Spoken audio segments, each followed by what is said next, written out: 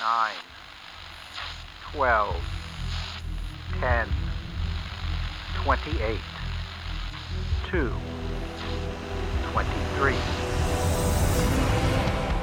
This is Deep State Radio, coming to you direct from our super secret studio in the third sub-basement of the Ministry of Snark in Washington, D.C., and from other undisclosed locations across America and around the world. Hello and welcome to another episode of Deep State Radio. I'm your host, David Rothkopf. Happy holidays, happy Hanukkah, Merry Christmas. Whatever you're celebrating, we hope you're enjoying it this week. This is our last episode of the year 2019, but that also makes it the last episode of the teens of this decade. And so we thought we would take a bit of a look back, and we've got a great group to do it with us, including in West Sussex, England, Ed Luce. Hi, Ed. Good to be with you, David.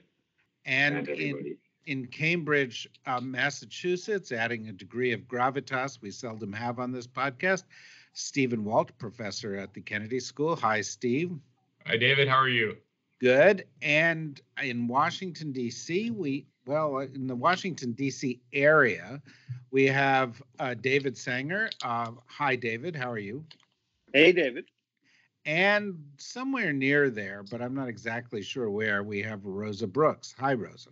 Hi, David. I'm out on the Maryland Eastern Shore at a property that strangely is referred to as Duck Pond, even though there's neither a pond nor any ducks.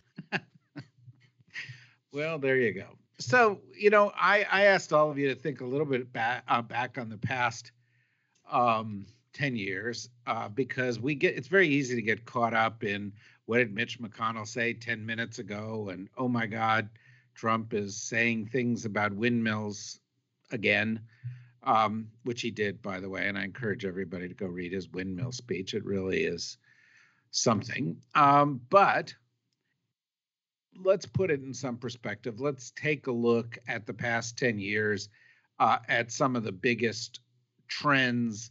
When I say big trends, I mean trends that we think will have lasting consequences. Not long trends, but trends that are really changing the geopolitical scene. And let me start with you, Steve. Everybody's going to get to pick one or two or three of these, but pick one, and then we'll have a little discussion about them. Well, I think the big trend that will have lasting consequences is the decisive end of the unipolar moment and the reemergence of a sort of lopsided multipolarity.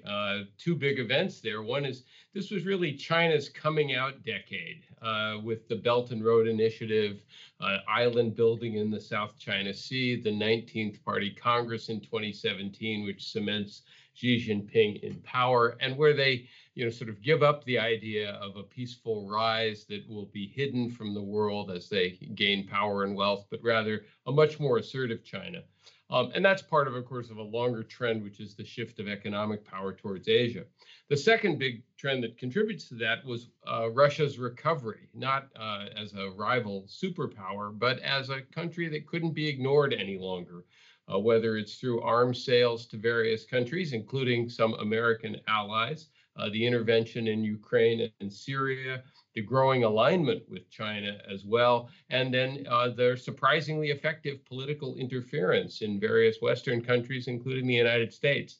I think all of those things are going to have lasting consequences. The United States is no longer quite as unchallenged as it was, say, 15 or 20 years ago. Well, there you go. Steve's ruined it for everybody by getting it exactly right, and there's nothing left to discuss. So thanks for joining us for this pod.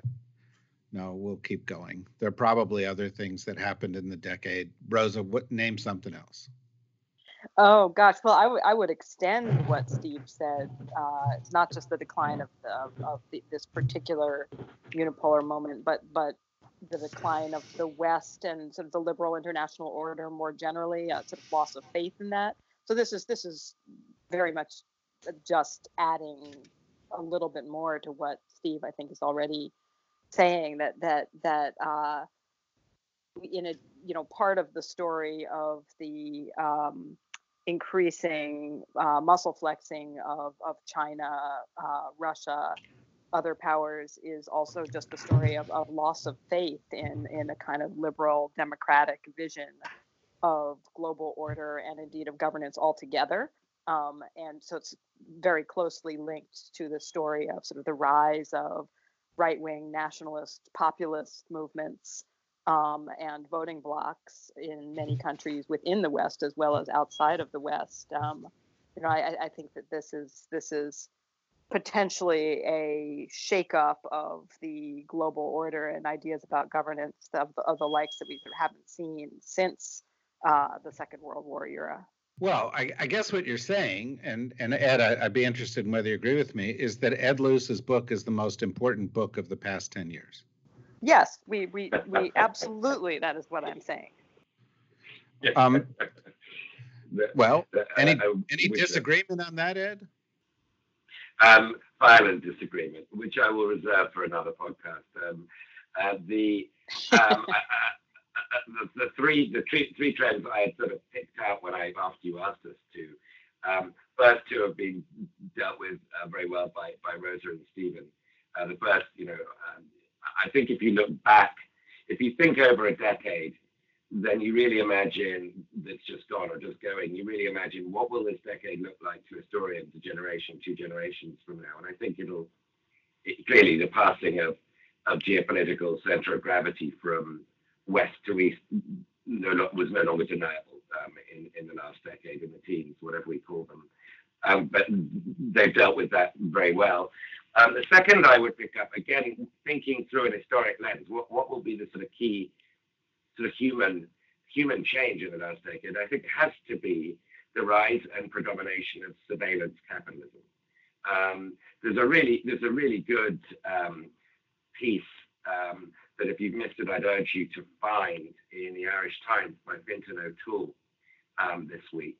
And he talks about the idea of the inside life, the inner life that we have, that has been a concept for many centuries, having been lost in the last decade. And the idea that our inner experiences, what is most personal to us, is something we now essentially sell, either knowingly or unknowingly, that we are commoditizing, wittingly or unwittingly, our interior life, is an extraordinary, dramatic change in human history.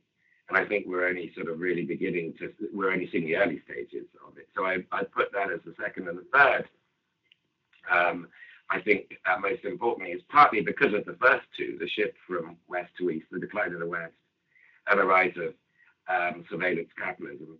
We've been unable to address the transcendent issue of our time. And the last decade, it's become clear that climate change is irreversible. In 2010, you could still speak with some optimism that the worst effects of it were preventable. Now we know that's not true. We're talking about mitigation of the worst effects and prevention of a catastrophic event. And so we are much more realistic. Perhaps we're much more pessimistic as well about an issue that we know we're still not dealing. In fact, as a sort of collective species globally, we continue to go backwards on this surpassingly important issue. And I think the last decade has made that plain and is no longer deniable. Well, David, I guess Ed has given you a chance. You could focus on the rise of surveillance capitalism and use it as a way to plug your last book. Or you could speak about climate change and appear to be above all that kind of pettiness. Which direction are you going to go? I would never give up the opportunity for pettiness. And I wanted to thank you for making me fourth after all of the great low hanging fruit of the decade has been picked completely clean. Let me just we knew we could count on you, David, for something new. None of us thought. Yeah, you should take it as a compliment that you're being asked last. Yeah, right. Yeah, from you guys particularly. I'll certainly take it that way. So let me build on each of these, but particularly on Steve's opening point about China and something that I think builds on the surveillance capitalism part. A decade ago, we still believed that the rise of the internet was going to help spread democracy, or at least we thought it could, because as the rest of the world, and particularly parts of the authoritarian world, saw the benefits of freedom, they would work to emulate it. And we actually really conceived that that was possible during the Arab Spring. And I think what's happened during the decade is we've discovered we had that entirely wrong, that in fact it is a much better instrument for authoritarian governments, that they can use it to close down dissent better than the forces of democracy can use it to spread freedom. And that's been one. I think the related issue to that, which goes to Steve's point about the end of the unipolar moment, is that in 2009, the United States still fundamentally controlled most of the networks that connected the Earth. This gave us a huge signals intelligence advantage, and it also just gave us a control of the world advantage. What's happened now is that we recognize that that was a temporary phenomenon. It ran from the day Alexander Graham Bell first laid undersea cable to about the end of the last decade. And that now the rise of China has been linked to their rise of dominance of the networks, or at least competing with us for the networks. And that's essentially the argument about 5G these days. It's just one example, an interesting example, but only one example of that phenomenon. So in the next decade, we're going to have to learn how to live in dirty networks. That is to say, live and try to prosper in networks that we do not control.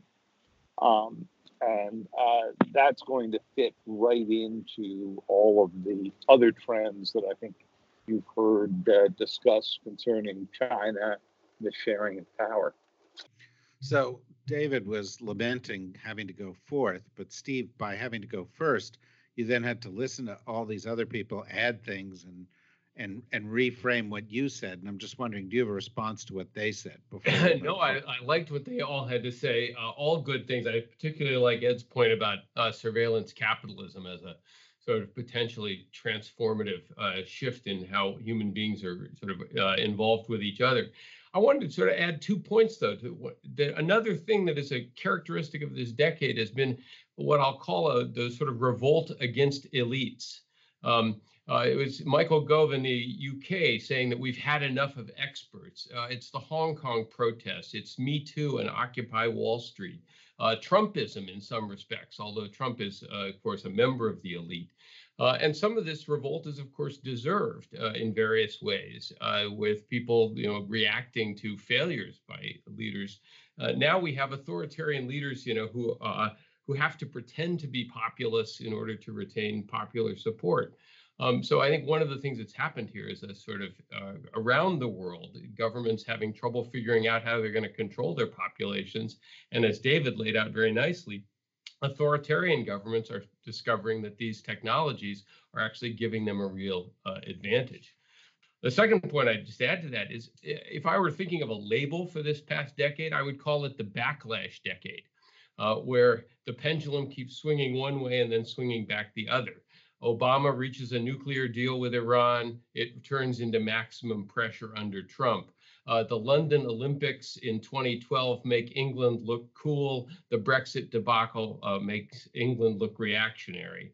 We have a climate agreement in 2015. Now we're actively heading the other way, along with Brazil, et cetera, et cetera, et cetera.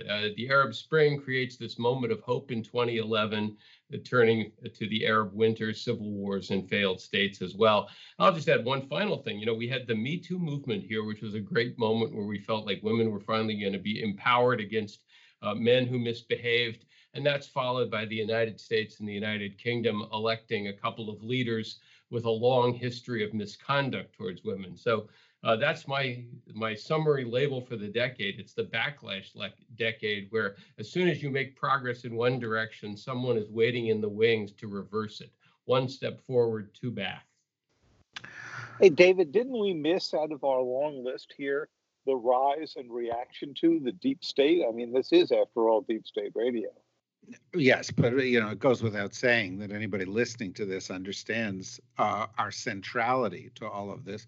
Although related to that, Rosa, is, I mean, and this, first of all, you must be licking your chops. You like nothing better than, global car wreck, and in the past, 20 minutes, we've described the big developments of the past 10 years being the end of Western, liberalism and the end of the world. So, I mean, what could be better from your perspective?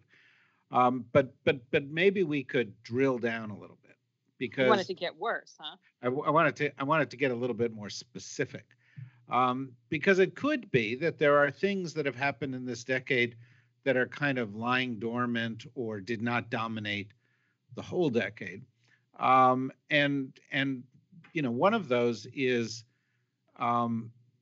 American democracy in crisis, not just America in decline, but the fact that as we come to the end of the decade, it is possible to make the case that the President of the United States, with the assistance of his Attorney General, with the assistance of the Senate Majority Leader, with the assistance of 2 decades of changes of rules that have sort of tipped the scales in the judiciary in his favor and tipped the scales in legislatures in his favor, is essentially a man above the law. That the fundamental, principle on which America was founded is at risk. And I just wondered if you might want to talk about that for a second.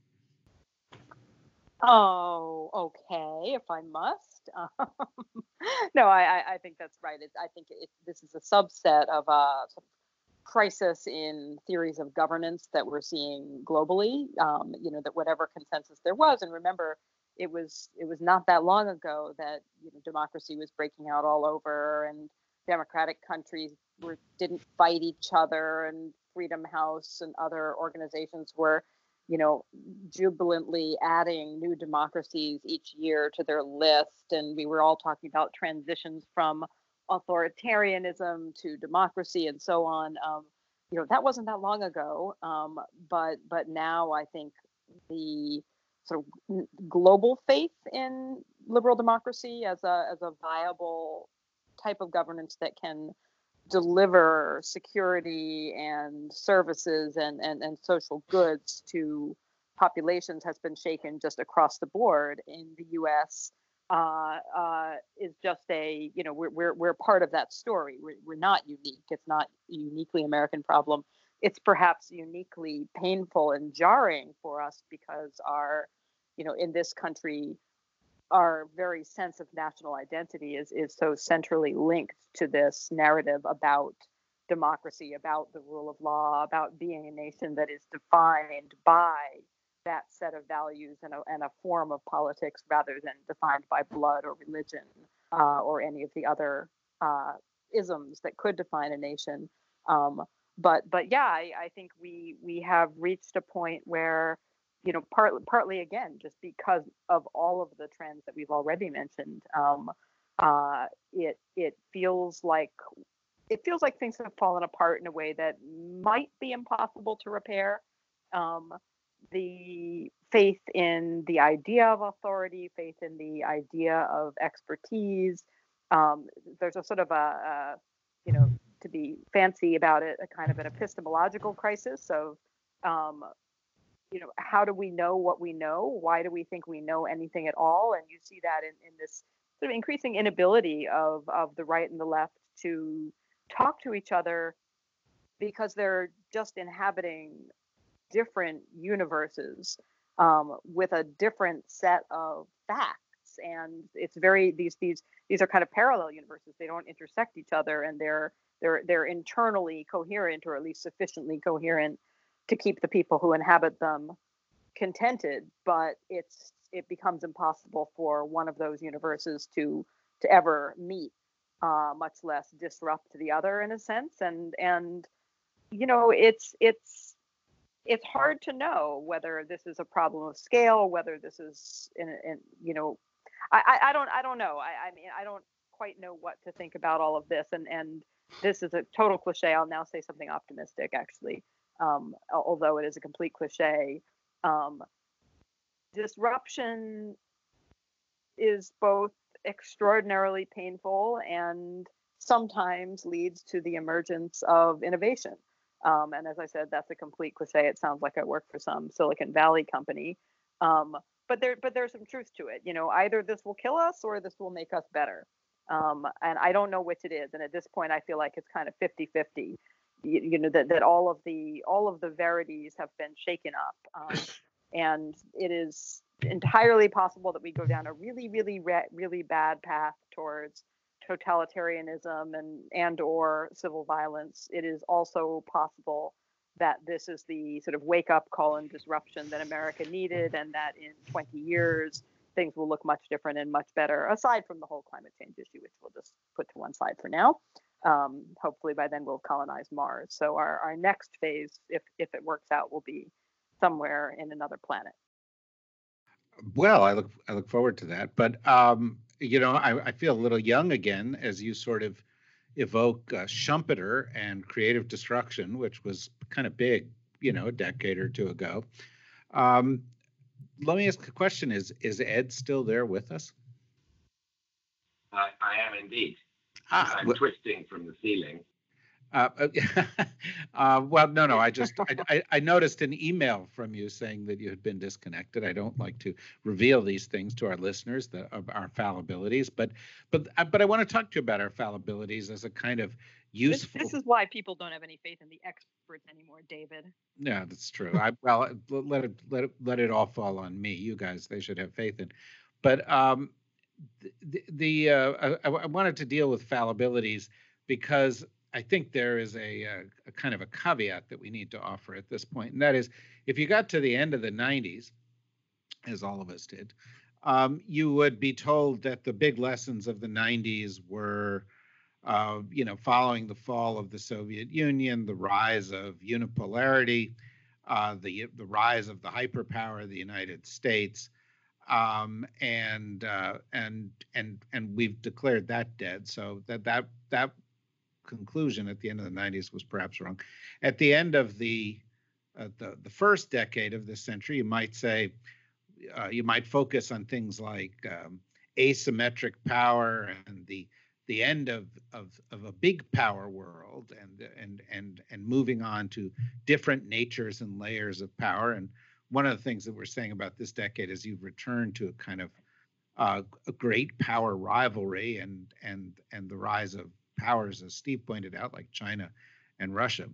So, that there is a kind of a bad track record. Also at the end of the 90s, you would have, held up your copy of Francis Fukuyama's book and said, look, the end of history, we've resolved all of our questions. So, I'm just posing that. You can get that on the remainder pile pretty easily now, right? Yeah, it's right next to my books. I wanted to add before you said that, but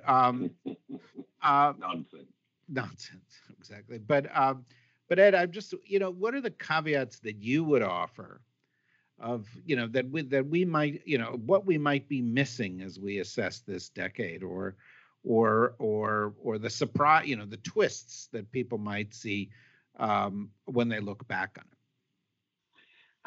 Well, I'm just trying to think back, to what I was doing at the beginning of the decade, and it was covering the Obama administration. So this time, late 2009, early 2010, Obama and the Democratic Congress were struggling deeply to push through Obamacare. They did eventually succeed by the skin of their teeth, chiefly because of Nancy Pelosi. But they were also struggling and failing to push through the cap and trade bill to deal with carbon emissions. And then subsequently, late 2010, cap and trade and to some degree Obamacare were blamed for the massive shellacking that Obama described the Democrats as having received, which then essentially paralyzed him from doing anything serious domestically for the remaining 6 years of his presidency. So I think if we look back on the growing pessimism about whether American politics could function at the federal level properly in 2010, that's been borne out That wasn't sort of, a fashionable Gothic position to take. Because, I know there is this cliche, talking of cliches, that being pessimistic is fashionable, and that the pessimist, just needs to remain pessimistic, and they'll be proven right eventually. There is that sort of riposte, there is that defense mechanism when you talk about the kinds of trends that we've been talking about, that people have. They say, oh, well, pessimists are always going to be right at some point. I do think, objectively speaking, the structural trends that we're talking about are a cause of deeply troubling, should be the cause of deeply troubling reflections. That these are not us seeing a Rorschach test in a different way to somebody else. These are objectively true, and expertise matters, and we should take these objective truths very, very seriously. So what I would say is not that we've got it wrong and we're going to miss the upside, and there's suddenly going to be, a restoration of stable liberal democracy because we'll all come to our senses, or collective IQ will rise or something. I think there are reasons why what is happening is happening. I think there were people in the late 90s, who were reading Clash of Civilizations, not Francis Fukuyama. And I think there were people in the late 90s who were arguing very strenuously with my former boss, Larry Summers, that self-regulation by Wall Street would lead to disaster. And they were right. And so, I think you teed up a very good question there, David, about the late 90s. And in doing so, you premised a simplification of what people were thinking then. But if you look back, as I know you will recall, there were heated debates. The fact that the people who were correct lost those debates doesn't mean to say that those things weren't plain to see then. Totally agree with you. And David, as I turn to you, and I'm going to pose this question to all of you, so you can give it some thought. It does raise the question of, and I admit it, this is just the kind of end of year, end of decade thing that editors and journalists and producers like to do, but it helps put it in focus for people. And that is, identify some of the winners or losers of the last decade. And I would say that one set, just as an example that falls into this, I remember in the late 90s, during the 90s, I was in the Clinton administration, and Larry Summers and Bob Rubin and a group of very market-oriented people were driving the car. But throughout this whole period, there were other people like Joe Stiglitz at the Council of Economic Advisors, who later won the Nobel Prize, or Robert Reich was the labor secretary, who were saying, no, there's another issue here. There's the issue of inequality. There's we can't let everything be driven by the needs of the market.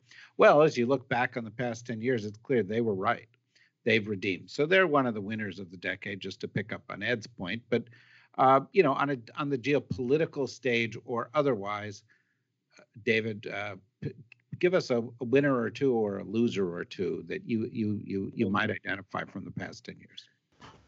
Well, as you could tell from the beginning of the conversation, China was a big winner of the last decade, in part because they broke themselves free of communist ideology and used some of the capitalist and market-oriented philosophies, so they wouldn't call them that, in order to raise a huge number of people out of poverty.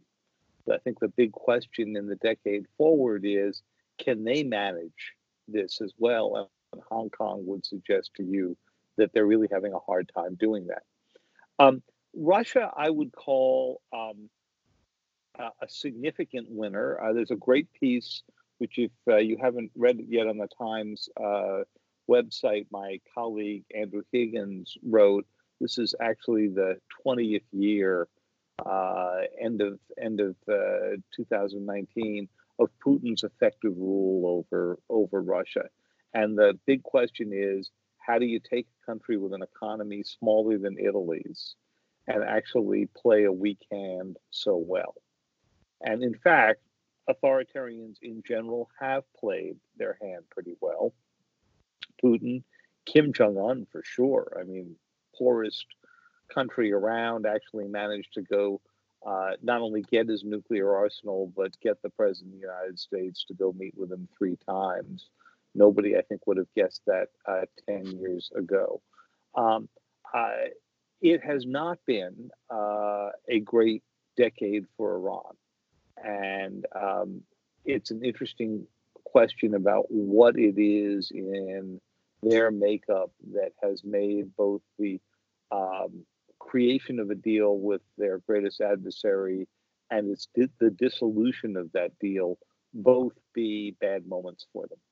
And I think we'll spend a fair bit of time on that. The beginning of the decade, it was a great time for the social media companies. It looked like Facebook and its ilk would rule the world.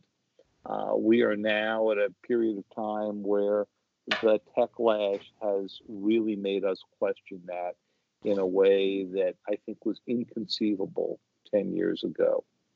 And then just back to Rosa's question, if we all knew whether or not Trumpism and all that it represents is just going to be viewed as a 4-year or maybe even an 8-year blip in the United States, or whether it's going to be a fundamental reordering of the way the nation thinks about itself, this would be a very different conversation. And it's a very hard thing to call right now. And I think, we look at demographics and we say it's a world that looks more like Barack Obama's world. And then you look at the electoral map and you say, not so fast. Well, thank you for that. And I wish you happy holidays. I know you're about to tiptoe away on Tiny Cat's feet or your tiny feet. Something like that. To go do something else. But we will continue on here, and we'll see you in the new year, David. But a joy of the year has been our connecting with your deep state audience, which always has the most interesting tweets on our commentary of anything I read on anything I write. Well, you're very nice to say so. I know they appreciate it. And given that they're all in the deep state, they enjoy listening to you, not just on this podcast, but in your daily life on the various appliances in your home.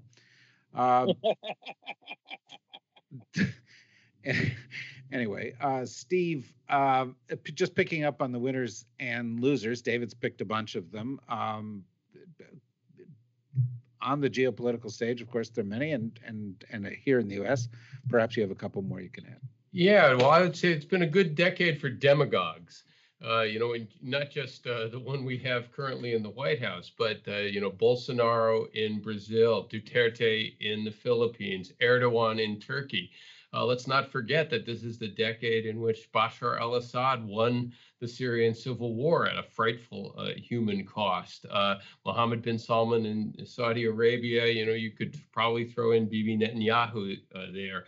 And these are all people who've gone a long way by exploiting identity politics, a sort of us versus them, that there's an enemy out there that hates us and we're united against them. And this gets me back to where I wanted to comment on Rosa's earlier point about the state of American democracy. I think there's a tendency for people like us to sit there and say what defines America is a rule of law, a set of constitutional principles, something that is sort of race, creed, etc., blind. But that's not the way some Americans define it. They define the country not in constitutional principles, but in terms of, I think, the identity of a group. Sort of older white Americans who think that they stand for the real America, and they see Donald Trump, for all of his enormous character flaws, as the one politician who's really standing up for their definition of America as well. And then finally, this has been a great decade for people in the 1%, and that's what's triggering some of the backlash I referred to earlier. Just as a thought experiment, just ask, if half of these problems that we're constantly worrying about now would be as severe if the benefits of economic growth over the past 10 years had been more widely distributed, if it had not gone to basically the lower classes in Asia and upper classes in the West, but some of that had actually managed to land on the lower middle and middle classes here in the United States. I think you'd be talking about a rather different politics now. And that means maybe Elizabeth Warren and Bernie Sanders are onto something. whether or not that's enough to get them to the White House. Well, we shall see, and we can save that for the next decade retrospective, I guess. Ed, winners and losers. Winners and losers. Well, Silicon Valley, huge winners, particularly the owners of social media companies. I think more generally, picking up a little bit from what Stephen's just said, billionaires, just massive, global plutocrats in general, massive decade of making out like bandits.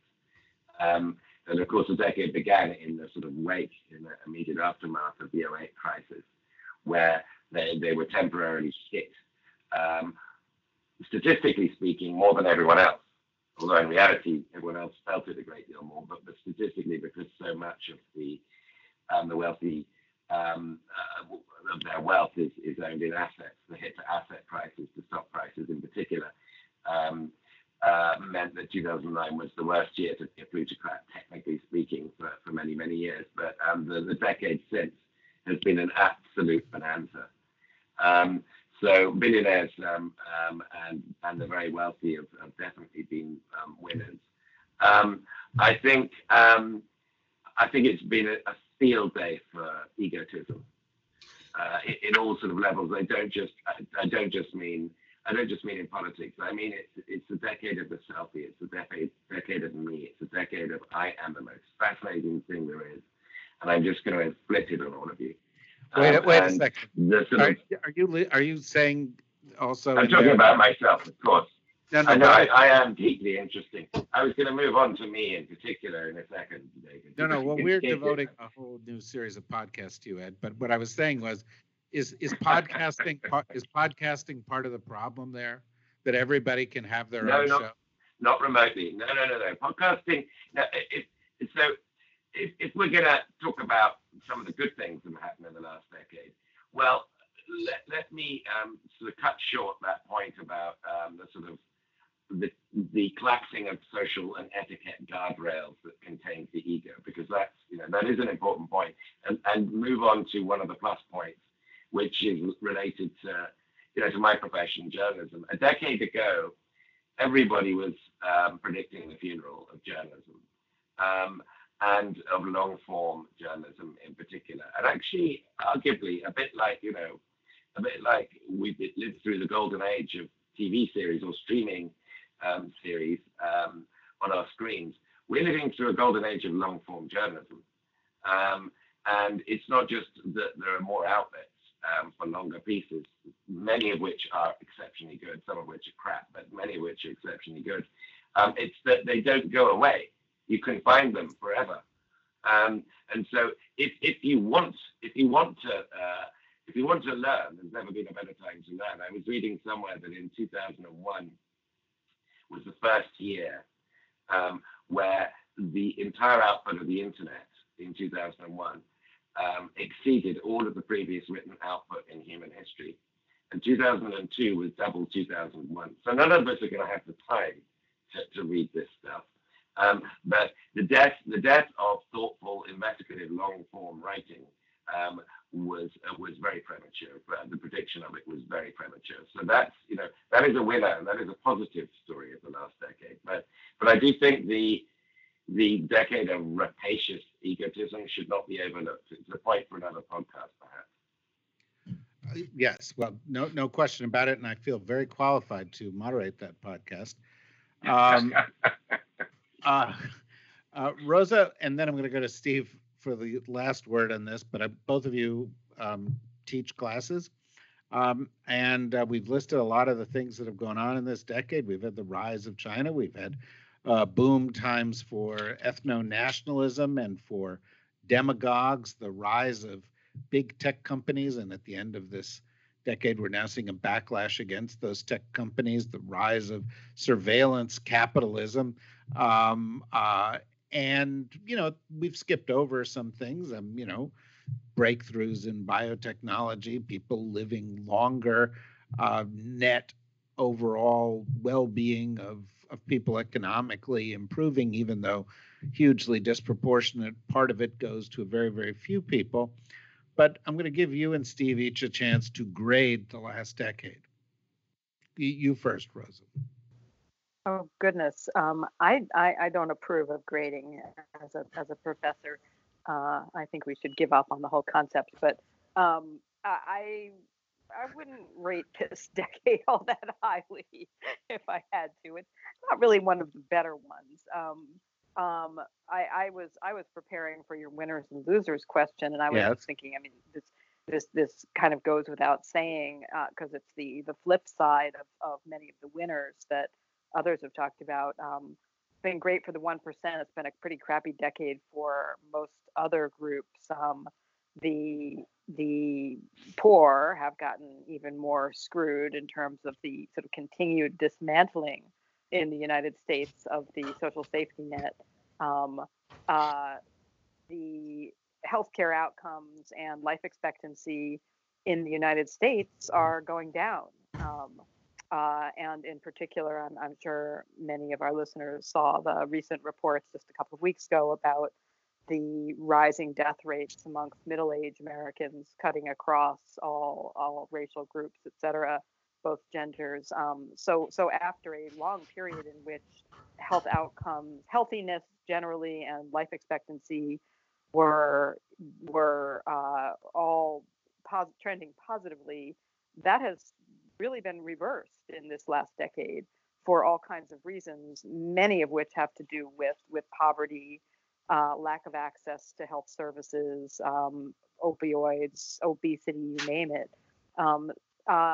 Even when it comes to what you might call the upper middle class, as opposed to the super rich, it has not been a great time. And I think the level of sort of fear of class slippage resulting from these seismic changes to the economy that make people feel like jobs are disappearing, the rise of the gig economy, has caused so much anxiety in the upper middle classes that you get all these kind of weird cultural distortions of helicopter parenting and all sorts of crazy stuff that all are very much have to do with the sense that things are not going to be better for the next generation, that there's a severe danger of sort of class slippage, that the 1% is kind of soaring away from everybody else, and that if you can't somehow catapult yourself up to that you're going to sink rapidly down to the bottom.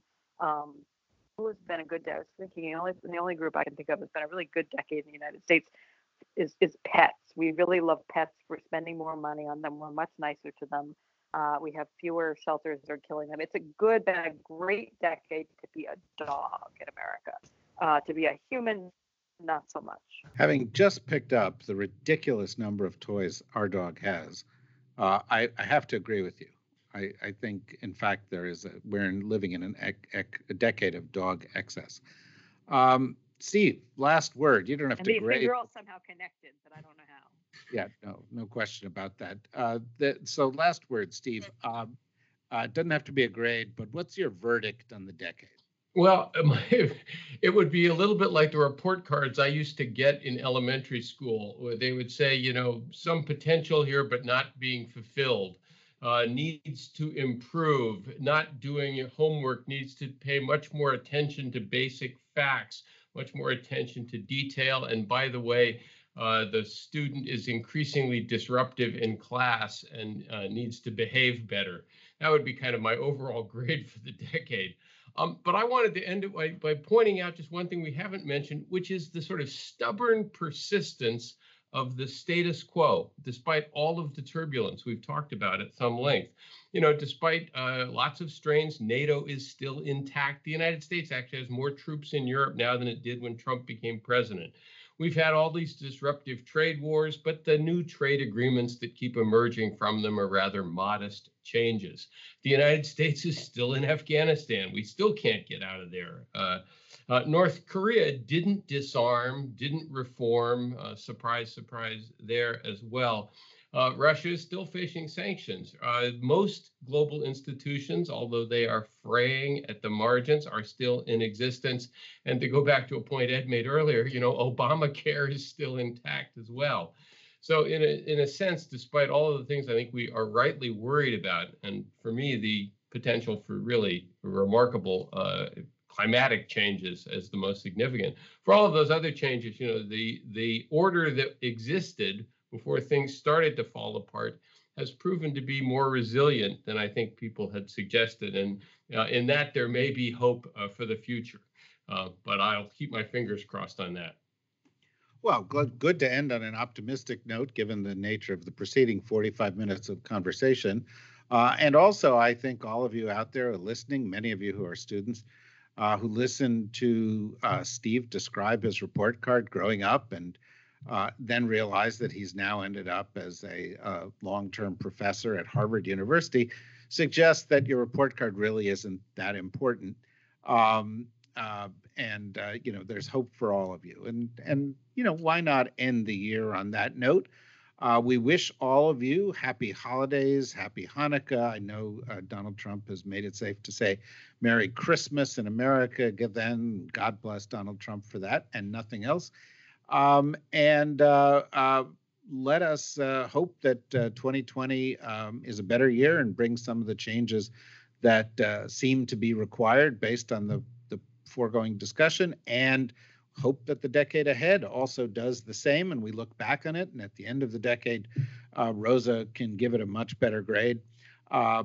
Steve can give it a much more enthusiastic thumbs up, but don't wait till the end of the decade to tune in to Deep State Radio. We'll be back just after the beginning of the year, and we will resume with this podcast, with the other podcasts we do, with some new podcasts, and also with some live events you'll want to attend that we think are very exciting, and we look forward to announcing right after the beginning of the year. Until then, Happy New Year, everybody. Bye-bye.